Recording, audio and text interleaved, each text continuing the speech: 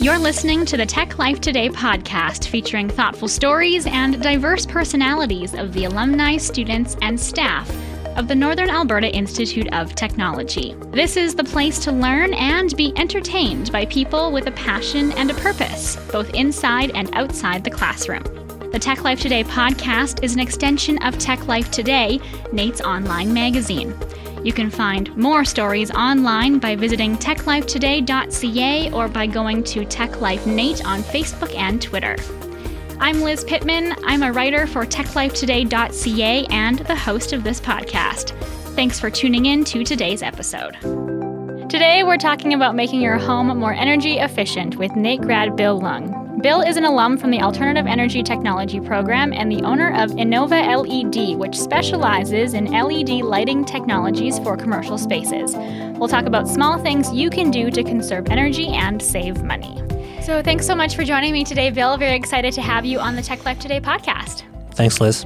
So you started Innova LED back in 2016, and you've done lighting swaps on everything from your dentist's office to condos to restaurants. What are you finding is the common motivator with your clients? Is it sustainability? Is it cost saving? What are you finding with them?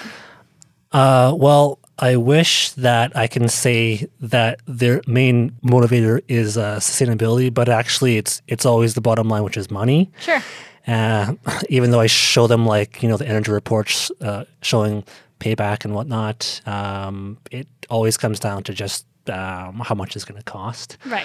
The sustainability is an added value, though, exactly. Right? It's an added value, the cream on top of the cake, essentially. But yeah, that's what I find is just it's that. Maybe it's because of the economy right now too. It's not as strong as it should be. But on the other hand, too, I've done a lot of buildings, and people they're more conscious of the environment for sure, just because the time that we live in. So I feel like it's a good industry to get into right now. Sure. So let's talk about that bottom line and the cash savings. Does an LED retrofit lead to immediate savings, or is this more of a long-term payoff kind of thing? Both, I guess. Okay. Definitely, it works immediately because here's a simple example. If you have a light bulb that's always on at a building 24 hours a day that's using 60 watts of energy, or of power, and if you swap that to a 9-watt LED, that's immediate savings, right? Sure. So just if you think on the bigger scale of a building, lots of the common areas for condos and other buildings they're always on 24/7. So on average, if you change the lights to LED, it'll use roughly about half the amount of power. Sure. So That would add up fairly quickly. Very fast. What is one of the biggest projects you've done that's led to the greatest savings for a client? I'd say we did a library in Spruce Grove. Okay. The Yellowhead Regional Library. Mm-hmm. That was the biggest one. Okay. Do you want to know the amount? I'm interested in the savings, yeah. Okay.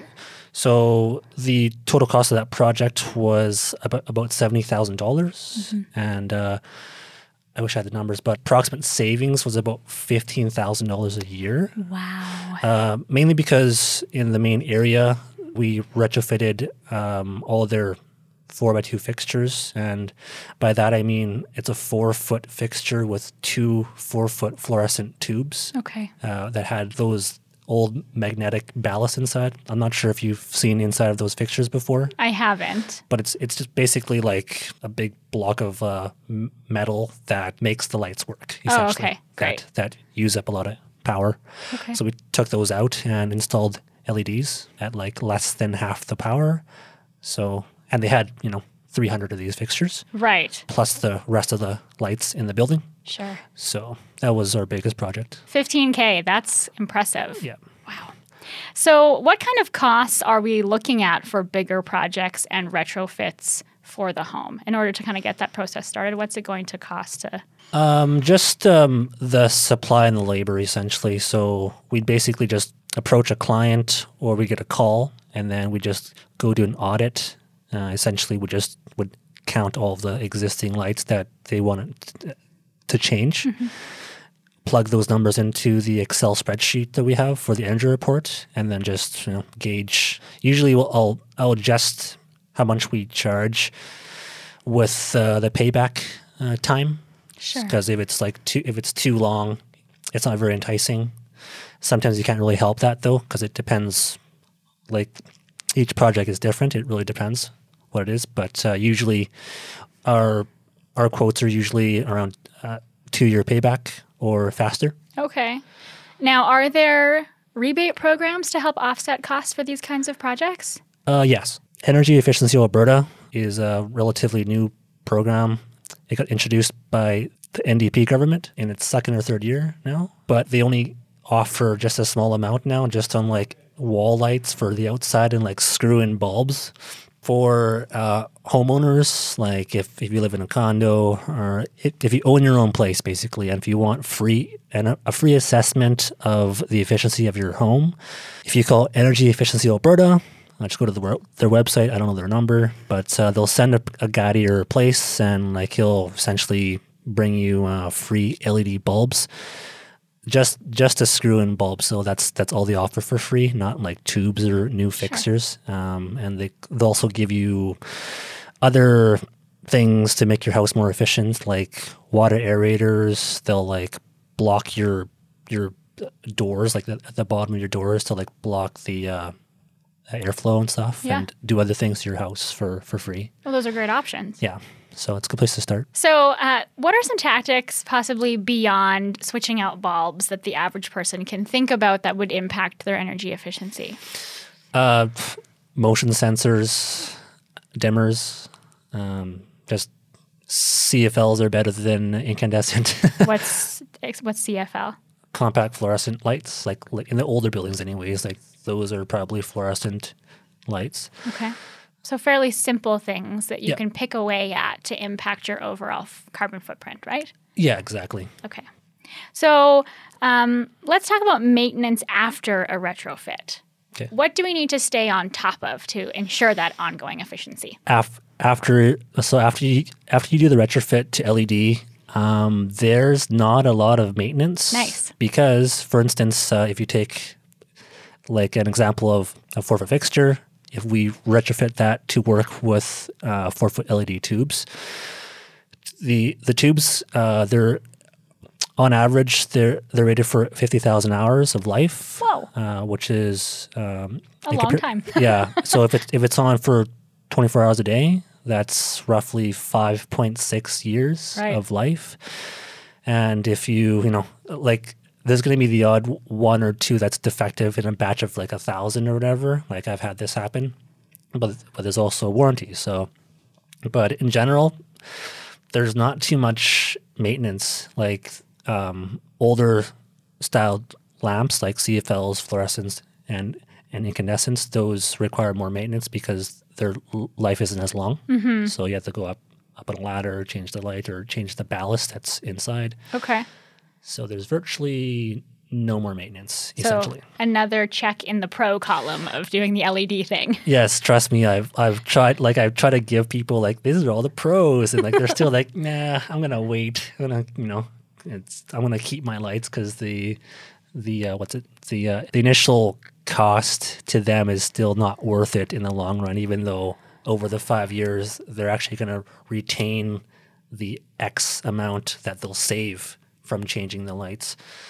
It's a hard sell. Right. So you're saving time and money with a retrofit. Yeah. Like if you don't, I've had some clients that's kind of still on my radar that talk to me, and I'm like, I did your quote like 2 years ago. If you would have did it 2 years ago, it probably would have paid for itself by now. Right. Yeah. So I don't know. To me, it makes sense. Yeah, makes sense to me too. So Bill, you recently returned from a big lighting fair in Hong Kong. I didn't know that those existed, but I'm not in your industry. What are some of the big things happening in the industry right now? In the LED industry? Yeah. Well, Hong Kong, or like just China in general, I guess. I think everyone knows that China produces a lot of things to sell to the world. For sure. And in my industry, they make LEDs. There's a lot of factories over there, especially in Shenzhen, which is one of the cities that I visited. I went to Shenzhen to visit my supplier that I sometimes use for projects, and I also went to Hong Kong for a LED expo, and it was just packed. Like the entire building was full of booths of every single company from China. It seemed like that sold LED products or anything related, like every type of LED, like strong or low wattage, Wi-Fi connected systems with lighting. You could dim, change the colors of bulbs in your house, like through your phone. There's these things starting to emerge now at like Home Depot and stuff. Right. But the industry is definitely evolving, right, with these new products on the market. Yeah. So is there anything specifically that you see on the horizon that you think is going to take over or be really, really big in LEDs? These are tough questions. Sorry. I think the whole thing with building automation is going to be huge. Like, obviously, building automation doesn't just entail lights, but I just think that how like there's fixtures now that have that it's almost becoming standard now that if you buy a new LED fixture, they'll have like built-in functions like dimming, motion, and timing. So like for instance, in a hallway, if there's no motion for like half an hour, it'll just self-dim to like 20%. Things like that, like, you know, it's in a big building, it saves a ton of energy. I think that's just where the focus is at right now, because it's more about the efficiency. That's where you start. Wonderful. Yeah. Well, thank you so much for sitting down and chatting with me today. You're welcome. There's so much to learn about LEDs. I feel like we kind of just scratched the surface, but this was really wonderful. Again, thanks for joining me on the Tech Life Today podcast. You're welcome. Thanks for having me. Thank you to Bill for being part of today's episode, and thank you for listening. In the show notes for this episode, you'll find related Tech Life Today stories, including the impact of snow on solar panels, how Nate is helping an Edmonton entrepreneur solve energy poverty, and how a student project turned into a career in alternative energy for one Nate grad. The Tech Life Today podcast is an extension of Nate's online magazine, Tech Life Today. You can find more stories online by visiting techlifetoday.ca or by going to Tech Life Nate on Facebook and Twitter. If you have feedback you'd like to share about the podcast, please email techlife@nate.ca. Thanks so much for listening. We can't wait to share more Nate stories with you.